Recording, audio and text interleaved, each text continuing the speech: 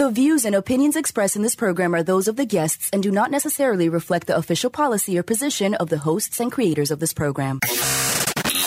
This is the Pet Buzz. This is the Pet Buzz. Freshly collected with news, celebrity pet gossip, and the latest pet trends. Hosted by Petrendologist Charlotte Reed and Dr. Michael Fleck. And here's the Dynamic Pet Duo. Hey, I'm Petrendologist Charlotte Reed. And I'm veterinarian, Dr. Michael Fleck. We welcome our listeners who tune in each week from around the world to listen to the Pet Buzz, the ultimate in pet talk news. Doc. Yes. What do you know about Seresto collars? Well, I can tell you that they're manufactured by Elanco Animal Health.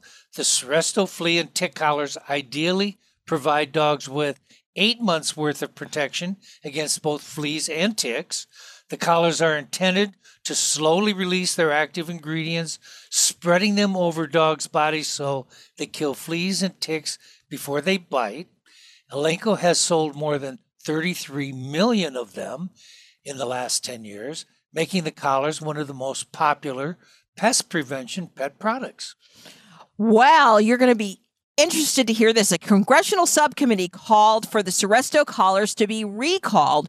Here's why. So after they were linked to thousands of dog deaths and illnesses last year, the Seresto flea and tick collar were the subject of congressional inquiry a few weeks ago. This was back in June from a subcommittee that urged a recall on the popular collars. Ahead of the hearing, the Subcommittee on Economic Consumer Policy, made up of members, U.S. representatives, House of Representatives, released a 24-page report outlining its concerns with the Seresto collar.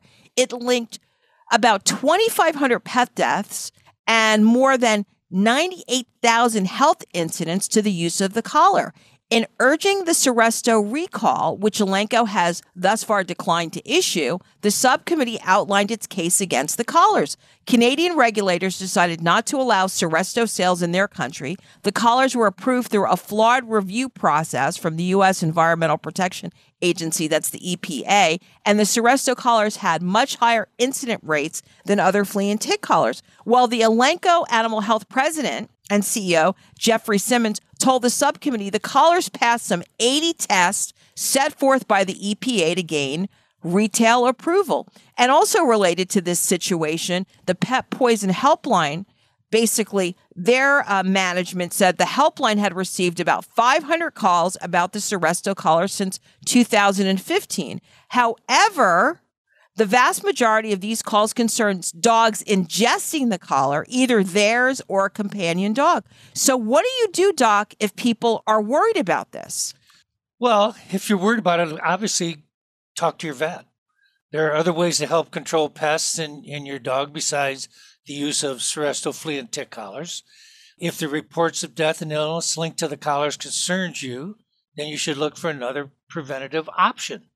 Your vet should be able to point to you alternative products.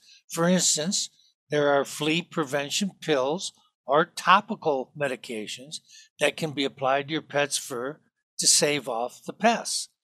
You can even fit your pup for a different flea and tick collar if you're so inclined. In the end, it's up to you to do what's best for your dog. The funny thing about this, Doc, is that not such a long time ago, we were talking about what you do if your pet has a bad reaction to flea and tick meds. So I thought this was just so appropriate to pull this piece of information and to share it. And it's true. You have to do what's best for you and your dog. And if you're worried, you should always talk to your veterinarian as a sounding board, right? Oh, please do. Please do. Their office is always helpful to help make sure that the health of your pet is a priority. Well, Doc, let's get on with talking about the show. Give us the rundown. We're talking about the best places to travel with your dog, and don't laugh, but the newest animal to become a connoisseur of dog poop. As summer temperatures soar, dogs are at risk of potentially fatal heat-related illnesses, and certain ones appear particularly vulnerable. So joining us today to talk about heat-related illness is veterinarian Dr. Benjamin Brainard from the University of Georgia College of Veterinary Medicine. Dr. Brainard is board certified in both veterinary anesthesiology and emergency critical care. He serves as an associate editor for the Journal of veterinary emergency and critical care. Dr. Brainard, welcome to the Pet Buzz today. Well, thank you so much. It's very nice to meet both of you, and I appreciate the invitation. Thank you. So, Dr. Brainard, can you review with us heat-related illness and how they affect pets? Absolutely. I think one thing to consider, just sort of thinking about it in a general sense, is that it's okay to get hot, and most animals, including people, have different mechanisms to get rid of that extra heat. Where animals get into trouble is when they're unable, when they're generating more heat in their body than they're able to dissipate to the environment. And so that, if you're generating more heat than you're able to get rid of, that is sort of what brings us or leads an animal to develop heat-related illness. And I appreciate your terminology, because there's actually heat-related illness as part of a spectrum. And so while I think we're familiar with the concept of heat stroke, which is sort of the far end of the spectrum, we can actually see animals affected by what's called heat exhaustion as well. And that kind of is a prelude to heat stroke and is something that owners should be really vigilant and aware of. Yeah, I mean, I know with Hammy, my English toy spaniel, he gets sometimes stressed from walking outside, and then plus with the heat, and then he's trying to pan his way to coolness. And I immediately at that point, pick him up or squirt him or mist him down so that he can try to stay cool and that his body temperature doesn't get super hot. Yeah, and that's really important. And especially, so there are a couple of risk factors that influence how dogs are able to dissipate their heat. And toy spaniels, and probably to a greater degree, animals like bulldogs or French bulldogs, dogs that have a shorter nose, that we call brachycephalic dogs, they seem to have a limited ability compared to long-nosed dogs like Labradors to dissipate that heat. There's two different ways that animals get rid of heat. One is that they will lose heat to their environment through their skin. So you'll notice as dogs get hotter, the pinna of their ears will become red, their gums will become red. All of that is their blood vessels dilating to get rid of heat. And the other way they do it is by panting. And in brachycephalic dogs, the dogs with the shorter noses, they have a decreased ability to move large volumes of air. And so their ability to lose heat through panting is limited compared to dogs with longer noses. And I hope the French Bulldog people are listening to this because, as we know in this country, the French Bulldog, I think, is the number 2, according to AKC registration, is the number 2 dog. Plus, people in this country are just French Bulldog crazy, as well as English Bulldog crazy. So this question was especially for you, as well as my ETS peeps. You had a question, Dr. Fleck. Can you also tell us what other dog or dogs have certain health conditions that put them at risk? Yeah, that's a great point, because there are some aspects that are breed related or sort of conformational. And there are other aspects that we actually can have impact on. So one of the big things that we can do for our pets is to keep them slim. Another thing that influences the ability of animals to really pant effectively can be obesity. And so if you have a pet who is carrying around a lot of extra weight, it makes that just that much harder for them to dissipate some of that heat. Other pets that we see that are sort of overrepresented in terms of those who present with heat stroke are also some of the really large breed dogs, mastiffs, and animals like that. And I think probably they're just generating a lot of heat for their body size. I will also add, it's a little bit different depending on where pets grow up. And so if you have a pet that is already acclimatized to heat and humidity, so for instance, a dog that's grown up in Georgia or Florida, they tend to have a higher heat tolerance than, for instance, a dog who, if you're traveling on vacation and you've just brought your dog down from the Northeast down to Florida, they may have a tougher time adjusting to that hot, humid weather simply because they're not acclimatized to it.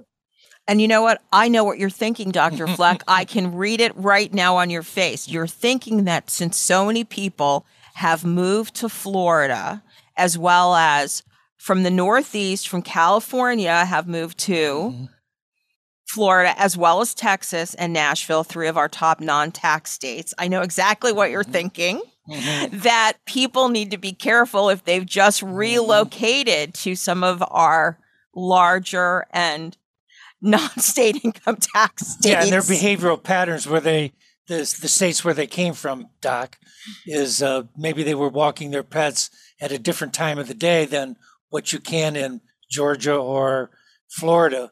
I mean, maybe as the sun's coming up or before the sun is coming up, or as the sun's going down, or after the sun's going down in our two states, especially coming from the Northeast or the Midwest or California. Sure. I mean, I just think, and also we have to take into consideration global warming. I don't know how people feel about that, but it's hotter. And especially you have to think about not only the temperature, but the heat index. Well, we have a lot more questions for Dr. Brainard, but we have to take a hard commercial break. Stay tuned for more of Dr. Brainard discussing heat-related illness, as well as celebrity pet buzz and Flex facts coming to you in our buzzworthy style. What is he doing? Come on, man. Give me a little break here. Come on, man. When your doctor recommended omega fatty acids as a daily supplement, he told you that they promoted better heart, brain, skin, joint, and immune system health. Well, doesn't it make sense for your pet to have the same health benefits? EpiPet Whole Fish Treat, an all-natural smoked fish supplement, is 100% bioavailable, bringing your pets the nutrients they need to keep them healthy and happy. www.epi-pet.com. EpiPet is another proud partner of the Pet Buzz. So I'm a cat, and I just moved in with this new human, and she's got this little toy she's always playing with, all day long. Tap, tap, tap, tap, bloop, bloop. She can't put it down. There it is. Oh, and get this. She even talks to it. Last week, she asked it for Chinese, and guess what? Egg rolls showed up. Like magic. Humans have cool toys. A person is the best thing to happen to a shelter pet. Be that person. Adopt. Brought to you by the Ad Council and the ShelterPetProject.org. Now you know what your dog feels like waiting for you to go on your daily walk. Welcome back to the Pet Buzz. The Pet Buzz, enhancing the bond between pets and their people. Well, in segment number 1, as summer temperatures soar, dogs are at risk of potentially fatal heat-related illnesses, and certain ones appear particularly vulnerable. So joining us today to talk about heat-related illness is veterinarian Dr. Benjamin Brainard from the University of Georgia College of Veterinary Medicine. Dr. Brainard is board certified in both veterinary anesthesiology and emergency critical care. He serves as an associate editor for the Journal of Veterinary Emergency and Critical Care. Dr. Brainard, welcome to the Pet Buzz today. Well, thank you so much. It's very nice to meet both of you, and I appreciate the invitation. Thank you. So, Dr. Brainard, can you review with us heat-related illness and how they affect pets? Absolutely. I think one thing to consider, just sort of thinking about it in a general sense, is that it's okay to get hot, and most animals, including people, have different mechanisms to get rid of that extra heat. Where animals get into trouble is when they're unable, when they're generating more heat in their body than they're able to dissipate to the environment. And so that, if you're generating more heat than you're able to get rid of, that is sort of what brings us or leads an animal to develop heat-related illness. And I appreciate your terminology, because there's actually heat-related illness as part of a spectrum. And so while I think we're familiar with the concept of heat stroke, which is sort of the far end of the spectrum, we can actually see animals affected by what's called heat exhaustion as well. And that kind of is a prelude to heat stroke and is something that owners should be really vigilant and aware of.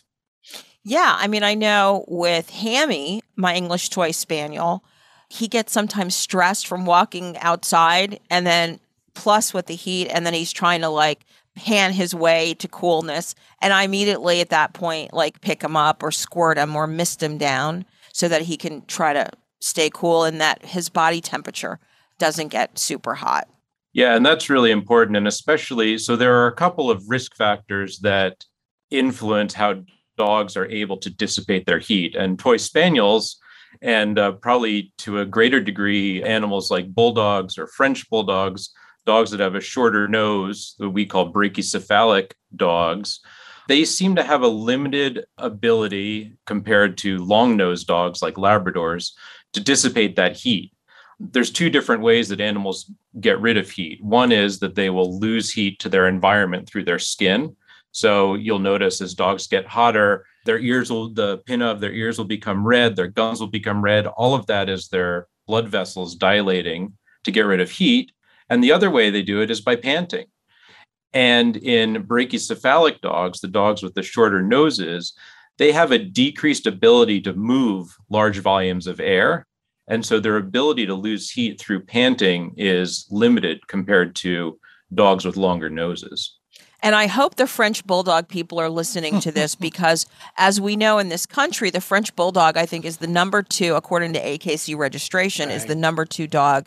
Plus, people in this country are just French Bulldog crazy, as well as English Bulldog crazy. So this question was especially for you, as well as my ETS peeps. You had a question, Dr. Fleck. Can you also tell us what other dog or dogs have certain health conditions that put them at risk? Yeah, that's a great point, because there are some aspects that are breed related or sort of conformational. And there are other aspects that we actually can have impact on. So one of the big things that we can do for our pets is to keep them slim. Another thing that influences the ability of animals to really pant effectively can be obesity. And so if you have a pet who is carrying around a lot of extra weight, it makes that just that much harder for them to dissipate some of that heat.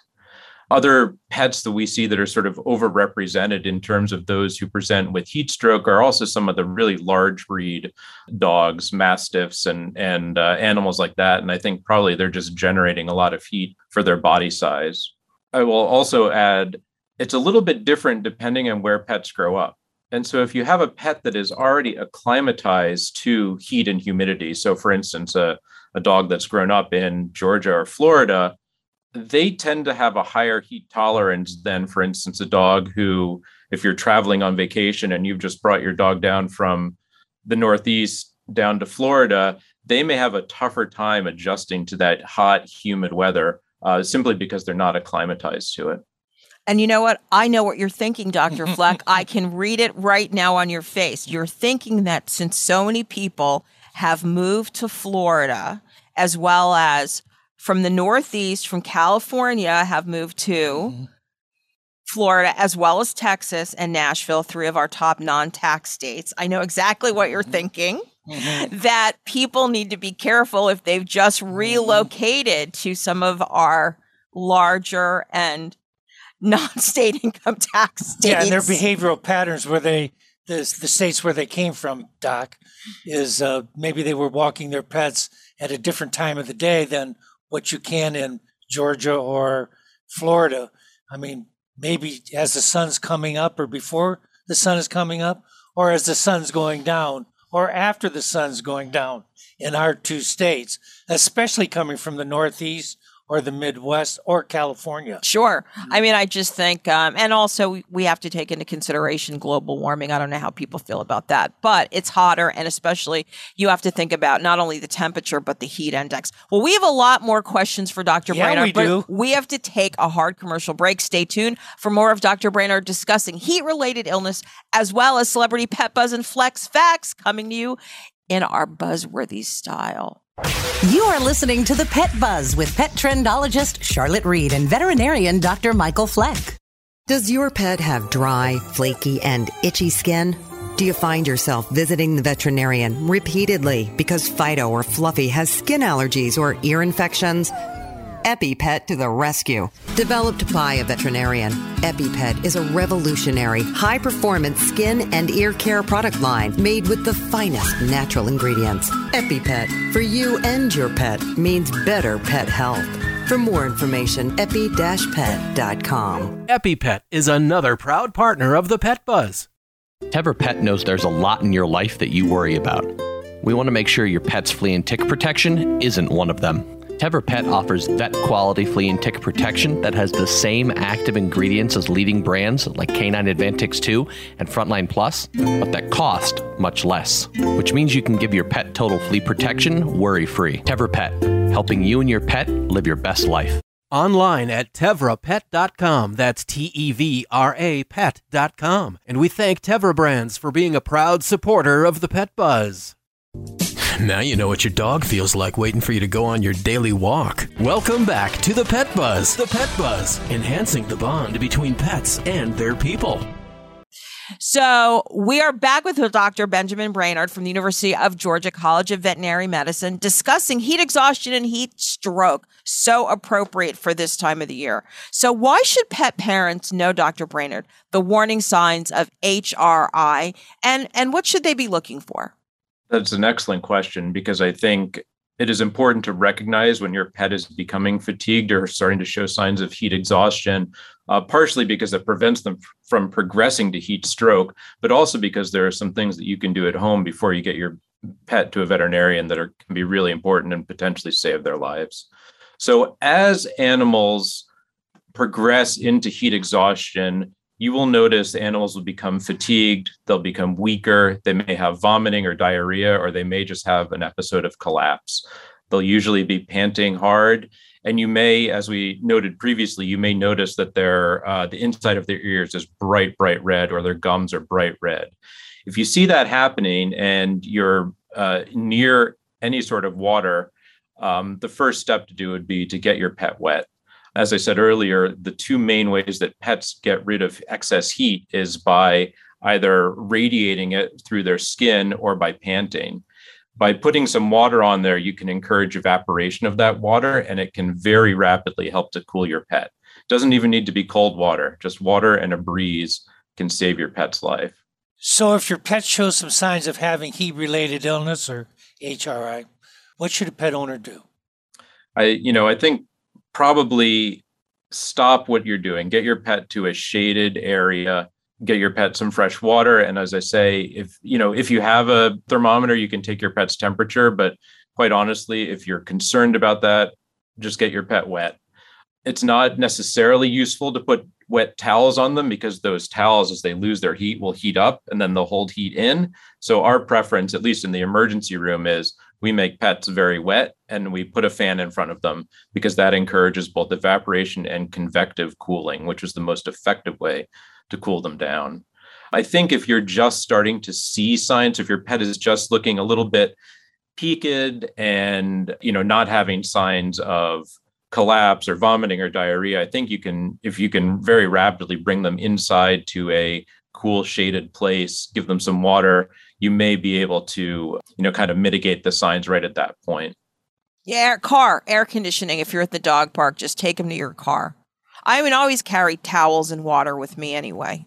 So, and extra water bowls. But I think if you're at a dog park scenario, the best thing to do is pick them up, put them in the car, right? Absolutely. And I think the fresh water is a good point. I was recently down at the beach, and, there are some people there who have their dogs on the beach, but it's all salt water. So there's nothing for them to drink to cool down. And even though you'll get whole body cooling if you get them wet in the ocean, they're not going to be able to drink that. So having fresh water anytime you're going out hiking, going to the beach, going anywhere with your pet is really important in general. So since heat illness can be fatal, how can we help our dogs stay cool during the summer? I guess, should swimming be on the agenda?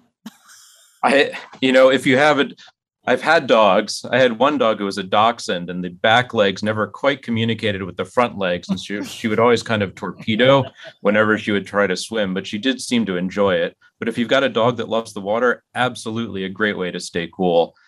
I think the main dogs that we see coming into the emergency room are dogs that have been left outside without shelter, without any sort of cool area, without fresh water. And so if you're doing something like that, I think it's really critical that you have an animal. They've always got access to a shaded area. They can always get inside.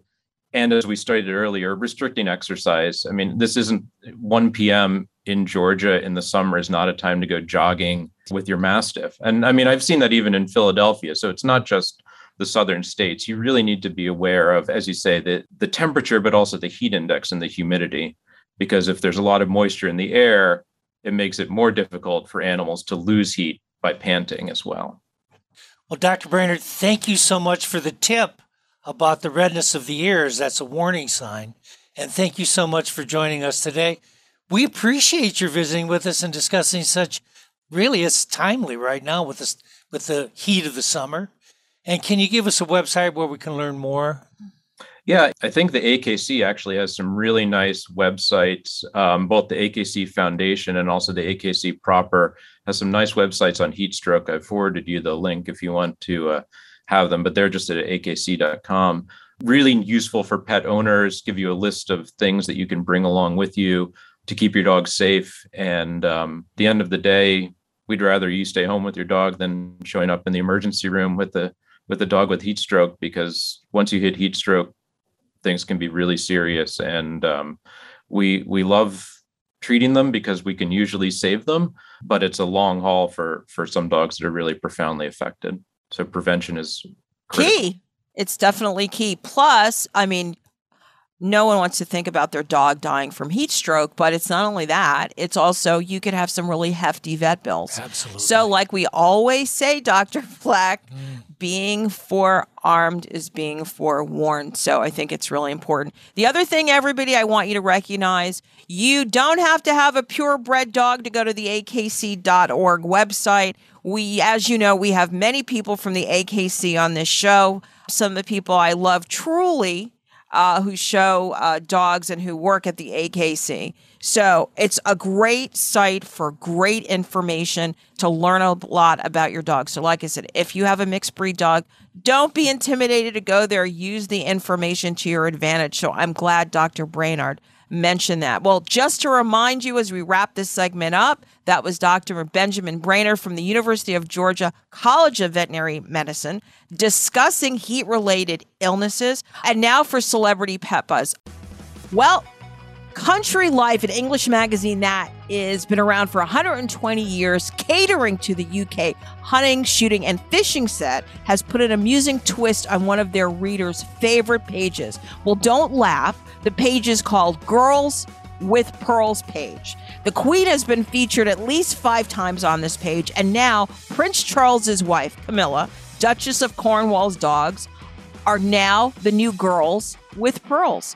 Appearing in the upcoming issue of Country Life, Camilla's dogs Bluebell, 10, and Beth, 11, sport her pearl necklaces for an adorable photo shoot to celebrate the magazine's 125th year anniversary, as well as the royals' 75th birthday in July. So Camilla's 75, who knew? Well, both dogs were rescued from Battersea Dogs and Cat Home in London, of which Camilla is that organization's patron.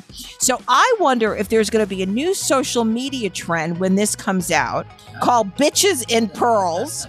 I don't have girl dogs, but I threw a set of pearls on my dog. You'll see white pearls and black pearls. So check it out on the social media channels.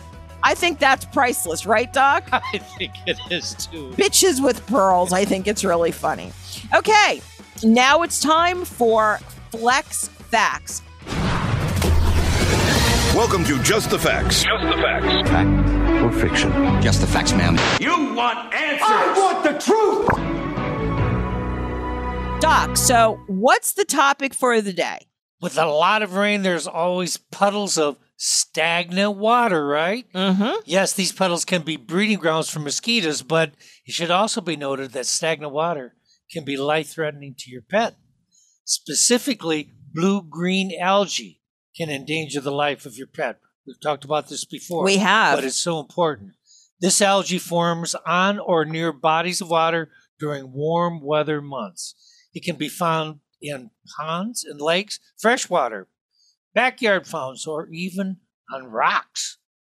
Your dog can be affected if they drink from or swim in these contaminated sources. So what are the signs if your pet ingests or swims in this contaminated water with blue-green algae? Well, signs of blue-green algae toxicity include seizures, you're thinking neurological, panting, excessive drooling, respiratory failure, diarrhea, disorientation, vomiting, liver failure, and or even death. Moreover, it can cause one hefty vet bill. You know, this is a syndicated show, so we want to know where blue-green algae can be found.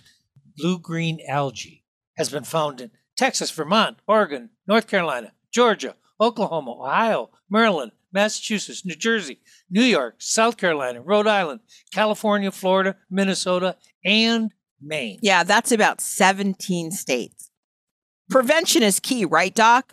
Don't allow your pet to drink from stagnant pond, lakes, or other bodies of water that have bluish-green scum on the surface or around the edges.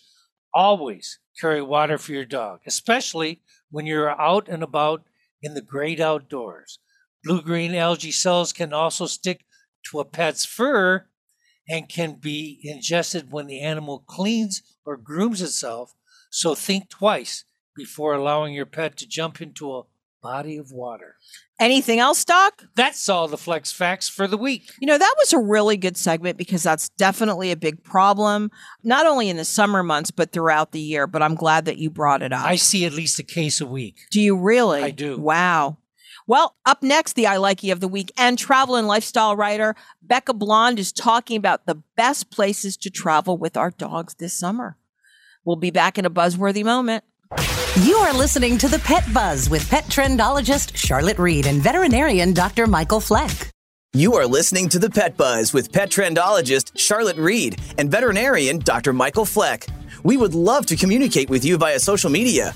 Use the Pet Buzz social media channels on Twitter and Facebook to make a comment or ask a question. Post a picture of your pet on Instagram and tell us about his or her unique personality. You can also write to us at team@thepetbuzz.com. For more information about our show, our guests, and buzzworthy freebies, visit us at thepetbuzz.com.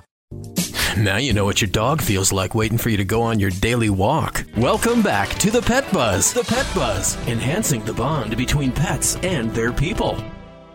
Hey, we're back. I'm pet trendologist Charlotte Reed. And I am veterinarian Dr. Michael Fleck. And now I want to give you the 411 about the I Likey of the week. That's the way it has to be, because that's the way I like it. It's genius. I like it. I like it. It's to die for. I like it. You know, as Doc mentioned in our last segment, blue-green algae is so dangerous for not only our pets, but for ourselves. And it's caused by nutrient pollution, one of America's most widespread environmental problems. Nutrient pollution comes about by excessive nitrogen and phosphorus in the air and water. The nutrients are an important part of the aquatic ecosystem. They support the growth of aquatic plants and algae, which provides foods and a habitat for fish and other organisms that live in the water. But here's the catch. What happens when too much nitrogen and phosphorus enter the environment? Well, too much of these nutrients in the water causes algae to grow faster than the ecosystem can handle. Many of these blooms are even harmful, like we said, to wildlife, pets, and humans because they can produce harmful toxins and bacterial growth. That's why if you're living near water or spending time on water, testing for blue-green algae toxicity is so important. So I would consider 5 strands blue-green test. It's the world's first rapid diagnostic test to detect a broad range of hepatotoxins in a single test. All you have to do is fill the container with water, the water that you're surrounded by, allow it to stand for 10 minutes, and there's going to be a chemical reaction. Just it'll heat it up. Then you place 1 drop of the water on an analysis slide aperture and review the results. The test is $35 at 5strand.com, but this test could protect you and save your dog's life. So I think it's worth it. What do you think, Doctor? Absolutely worth it. Okay. And now our next guest is on the phone, from what I understand, Doc. Okay, let's go. So vacations are better when you bring your dog along. In many cases, you meet new people, learn more about the locale you're visiting, and you can take advantage of opportunities that you normally wouldn't do if your pooch wasn't with you. So our next guest is going to give us some recommendations about the best places to vacay with your dog. Becca Blond, an award-winning travel and lifestyle writer, is going to give us some insight into the best places to travel within the U.S. with our dogs. She is the author of more than 30 Lonely Planet travel guidebooks across 5 continents. Hello, Becca. Thank you so much for joining us today on the Pet Buzz. Hello. Thank you so much for having me. And this is Poppy, my frequent traveling companion. And who have you got with you? I have Poppy. She is a 8-year-old rescue Chiweenie. What a great one. So start out by telling us the best place you have ever traveled with Poppy, your dog, and why. Well, Poppy, I think, wants to leave, but she's ready to jet set to another destination. Yes. The best place we went last year was Italy. It was an incredibly dog-friendly destination. It was actually relatively easy to get there with a pet as long as you have a small pet that's flight-sized. And they're very dog-friendly, very easy to travel, just a great location. We went to the beach, we went to the cities, you can sit in the cafes.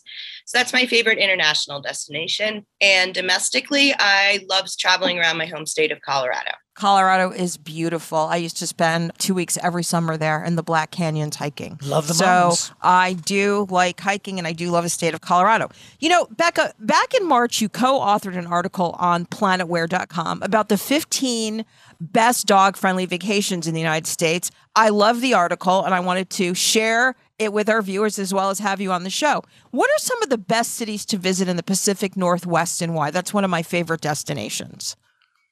So one of the most dog-friendly cities is Portland. They have more dog parks than per capita than anywhere else in the U.S. And it's just a super dog-friendly city. You have a lot of outdoor seating at breweries, which are usually always dog-friendly, and that's a great place to go.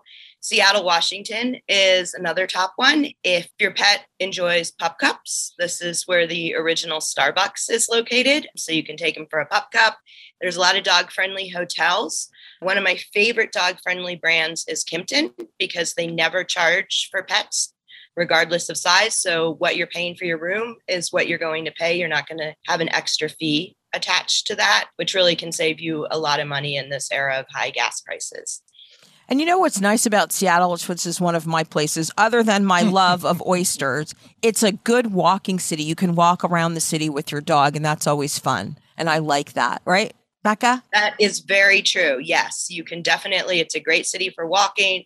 It's a compact kind of downtown area. There's a lot of attractions that you can get into with your dog. There's a lot of parks that you can walk around with your dog. So, you know, depending on the size of your dog and how much your dog likes to walk, it's a great summer travel destination. Sounds like a good idea to me. Yeah.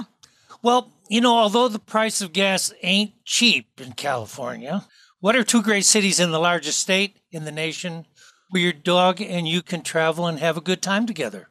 Well, one of my favorites is San Diego. San Diego has a huge dog culture. Even in July, if you happen to be going this month, there is, and your dog likes to surf, there's a surf dog competition on Dog Beach, which is what it's actually called. A lot of the beaches are dog friendly. The water is relatively warm, so your pup can go in and swim. So San Diego is one top choice. Another top choice is San Francisco, which again is another great walking city, has a lot of dog friendly hotels, dog friendly beaches, and again, a lot of outdoor patio type seating at restaurants where you can actually bring your dog in. Becca is a girl after my own heart because San Diego is one of my favorite places ever to go with my dog. There's so many great things to do. You can take surfing lessons, which I thought was fantastic. I did it with Roan. She took surfing lessons. The other thing that I really liked is I went to an exercise class with my dog, and that was really kind of fun. Like yoga and just exercising. And then there's all these crazy classes you can take too. Like how to avert rattlesnake class. Oh. I didn't take that one, but I wanted to. Oh. But anyway, it's just a cool place, and I love the fact that there's so much culture. Well, I have to comment too about those two great cities for walking in, both Seattle and San Francisco.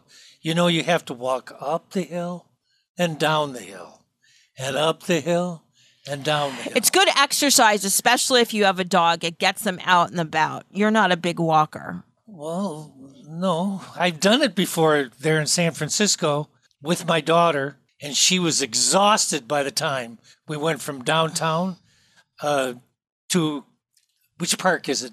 In the middle of town. It was a long ways, but it was great if you would have had a pup with you. That'd have been more fun. Yeah, probably. Well, if you've just joined us, we're speaking with award-winning travel writer, author Becca Blond about some of the best places to travel in the U.S. with your dog. Becca, for those who like the great outdoors and really like hiking, especially with our dogs, can you give us some great canine hot spots? Yes. So one of my favorite cities is just an hour from me in Denver. It's Colorado Springs. It is Colorado's second largest city, and it is a fantastic hiking city for dogs. So many outdoor hiking trails. You can go to Garden of the Gods Park. You can even drive your dog up to the top of Pikes Peak, which is a 14,000 plus foot mountain. Or if your dog is really active, you can hike all the way to the summit. Really need to have your dog in great condition to do that. But there's tons of trails. And one of my favorite parts about Colorado Springs is after you're hiking, you can go to Pub Dog Colorado. And Pub Dog Colorado is a restaurant that was designed specifically for dogs. There's a ton of outdoor seating where your dogs can be off leash. There's a full dog menu, and your pup will get a kick out of the fact that the humans are served in dog bowls and the dogs are served on normal plates. I got to check that place out. That's kind of cool. That's definitely cool. What about some other places that you can think of? So Sedona, Arizona is another great outdoor hiking destination for your dog. It's a little bit hot in summer, but coming up in fall, it's a great time to get your dog out among the Red Rock Canyons. So that's one of my favorites. Bar Harbor, Maine. What about Maine? Bar Harbor, Maine. Yes. How could I have forgotten Bar Harbor? So Bar Harbor is great because it's right by Acadia National Park, which is one of the most dog-friendly national parks in the United States. There is more than, I think, 100 miles of hiking trails that are dog-friendly, and it's just a great destination. It's a great summer destination. It's not too hot. It's perfect for canines to get a lot of sniffs, and your doggo will like it. And you know what's really nice about both of those places, Sedona and Bar Harbor? Such beautiful topography. I mean, it's a great place if you're a photo buff like I am to take your camera and get some great pictures of your dog, and maybe somebody can take a nice picture of you with your cell phone of you and your dog. Yeah, and I think Colorado Springs is where the Air Force Academy is also. It is. And from what I understand, if you walk your dog, you have nothing but beauty to look at while you're moving along. Yeah, some handsome Army guys.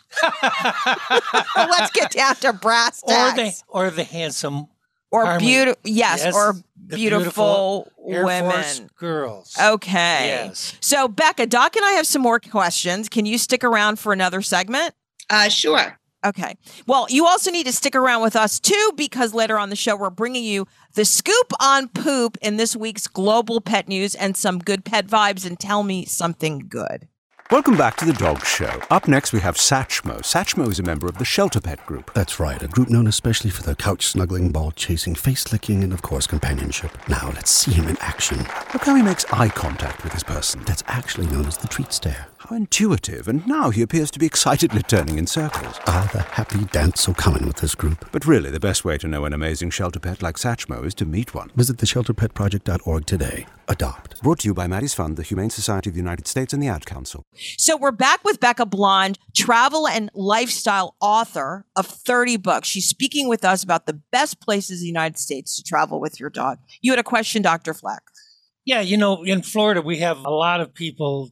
We, of course, are on the Gulf Coast, but they have homes in North Carolina where they spend the summer. Because it's so hot and miserable here. It's not hot and miserable. It's warm and humid and things. So talk to us about taking a dog-friendly vacation in North Carolina.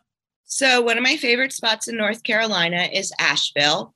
It is a bohemian city. It has a lot of outdoor activities. You are right near the Blue Ridge Parkway, so you can take a drive up Blue Ridge Parkway, tons of hiking trails, get out, take a walk with your pup in the woods, let him pick up all the good smells, lots of dog-friendly hotels for all budgets. And then there's a number of attractions where you can walk around the grounds, from the Biltmore Estate to the French Broad River Park. There's wildflowers. And again, as you can tell from my segment, I enjoy going and having a microbrew at the end of a hike. And there is a huge micro craft brew scene in Asheville. And I always like to plug breweries just because they usually tend to be super dog friendly.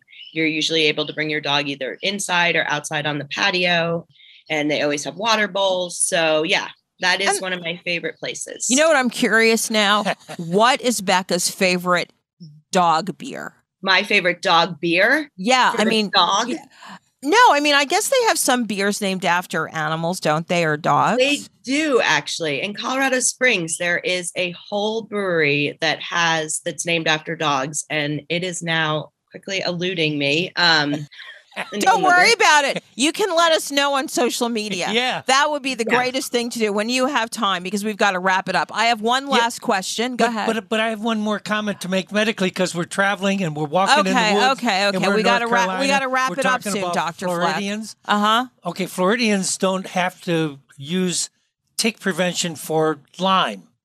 They don't have the deer tick here in Florida. But when they go to North Carolina, they do. So reminding all the Floridians when they travel to North Carolina, make sure that they're using protection for not only the fleas, but for the ticks. You know what? I think that's a great comment. And I think it's a great comment that when you're planning your travel vacation, you need to make sure you know what relevant dangers and parasites are out there. So I think that's an excellent point. But I have one last question. Okay. For those dog lovers who want a fulfilling dog-centric vacation, but might not necessarily have a dog, where do you suggest they sojourn? You could head out to Kanab, Utah, which is where Best Friends Animal Sanctuary is.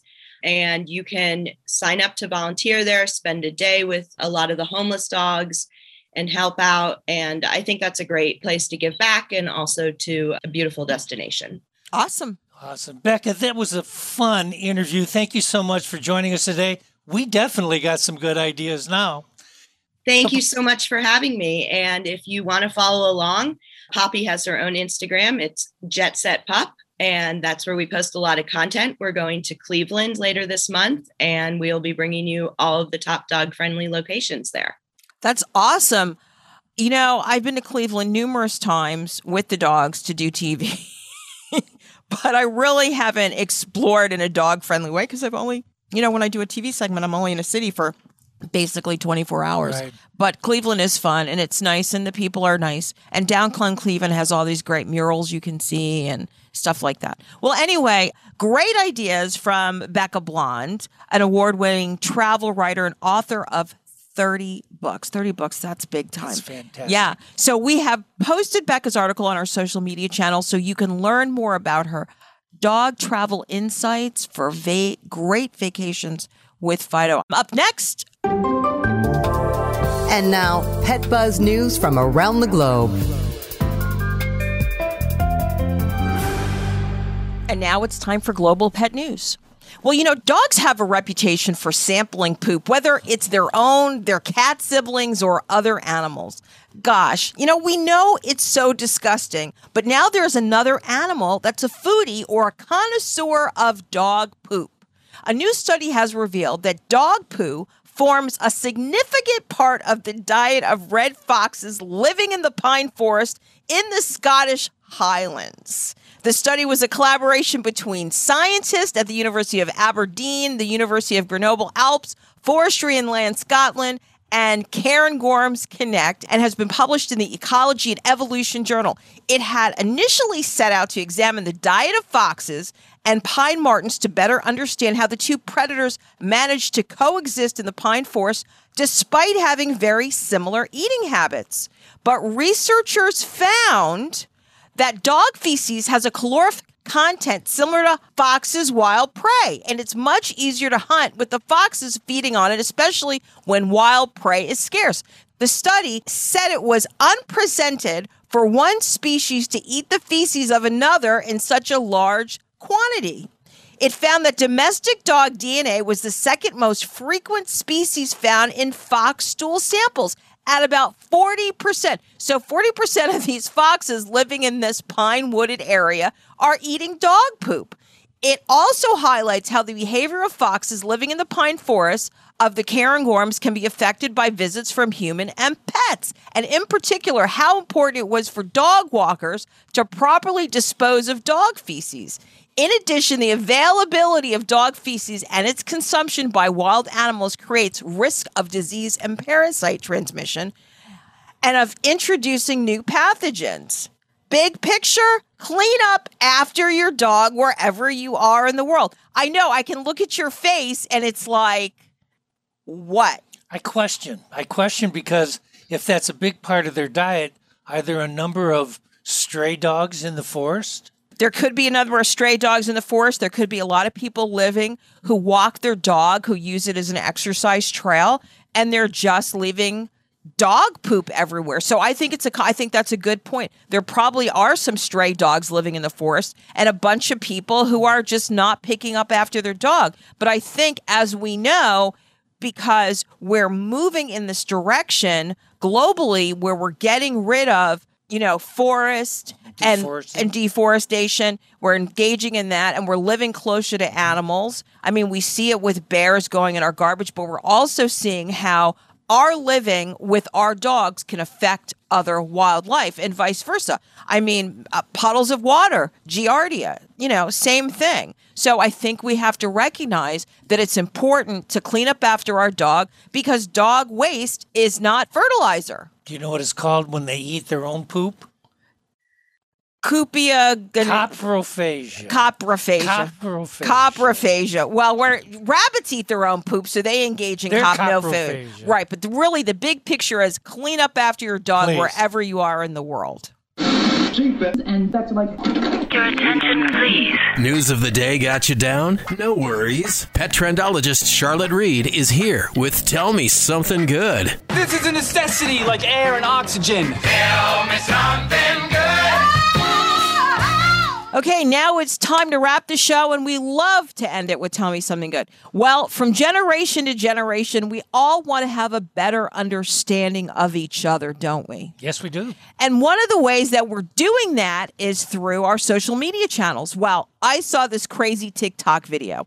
So these millennials, Matt Shepard and his girlfriend, Vita Isaacs, take the family for a restaurant celebration, because they're going to celebrate Zumi the Cockapoo's 2nd birthday. Well, the family came all out, including the grandparents, to celebrate. But what's priceless is the dog's grandpa's reaction to this celebration. Now imagine, the family's out at a restaurant. They're fixing everything. The dog is sitting in a chair at a table, and the mom puts a birthday hat. The dog mom, Vita, puts a birthday hat on the dog. Okay. You should have seen Grandpa's reaction. I think, he was probably thinking, I can't believe I'm sitting in a restaurant with a dog. But he chose to say nothing. And I think that was, appropriate. Appropriate and the accommodation. If this is what his son and the girlfriend are doing, then I think he wanted to go ahead and support his new granddog. Well, anyway, 6 million TikTok subscribers watched the video, and it received thousands of comments, and it got over 500,000, almost 600,000 likes. I'm curious what you guys think. I'm going to put it on our social media channels. So tweet or post what you think, or write us at Team at the Pet Buzz and tell me what you think. I'm just curious. Would your family come out and celebrate your pet's birthday? What would your mom say, Doc, if you said you were having a birthday party for your dog? She'd probably accommodate it because she loves me. She probably would, but, I don't know. I think my mom would probably come out, but there are a few people I think would think it was absolutely crazy. Well, that doesn't mean they don't think it's crazy, but they'd still come. Right, sure. They'd probably come for the free meal if you were paying. Well, anyway, this story came out of Newsweek, so I thought it was priceless. Well, anyway, like we said, it's always too soon to wrap the show. And before I go, I want to give you a preview of next week's show. Next week, we're talking about doggy depression and how to keep your dog calm during thunderstorms. This hot weather brings a lot of thunderstorms all over the country. So we need to keep our dogs calm. Doc, I'm going to ask you, can you thank our guest? Yeah, thunderstorms. That's a hot topic. Special thanks to our guest, veterinarian Dr. Benjamin Brainard and Becca Blond. And of course, we must always thank our sponsors, the Animal Medical Center of Bradenton and EpiPet, making better skin, coat, and ear care products everywhere. If you have any questions, write to us at team@thepetbuzz.com. We will cover it on next week's show. And if you've missed any portion of the show, visit our social media channels as well as your favorite streaming channel and listen to the linked podcast on Monday morning. Most importantly, remember, we're here each week to help you take better care of your pets. Peace out and pet love. Goodbye. Thank you for listening to this episode of The Pet Buzz. The Pet Buzz is hosted by the dynamic pet duo, Petrendologist Charlotte Reed and Dr. Michael Fleck. www.thepetbuzz.com. Learn more about us, the show, and our guests.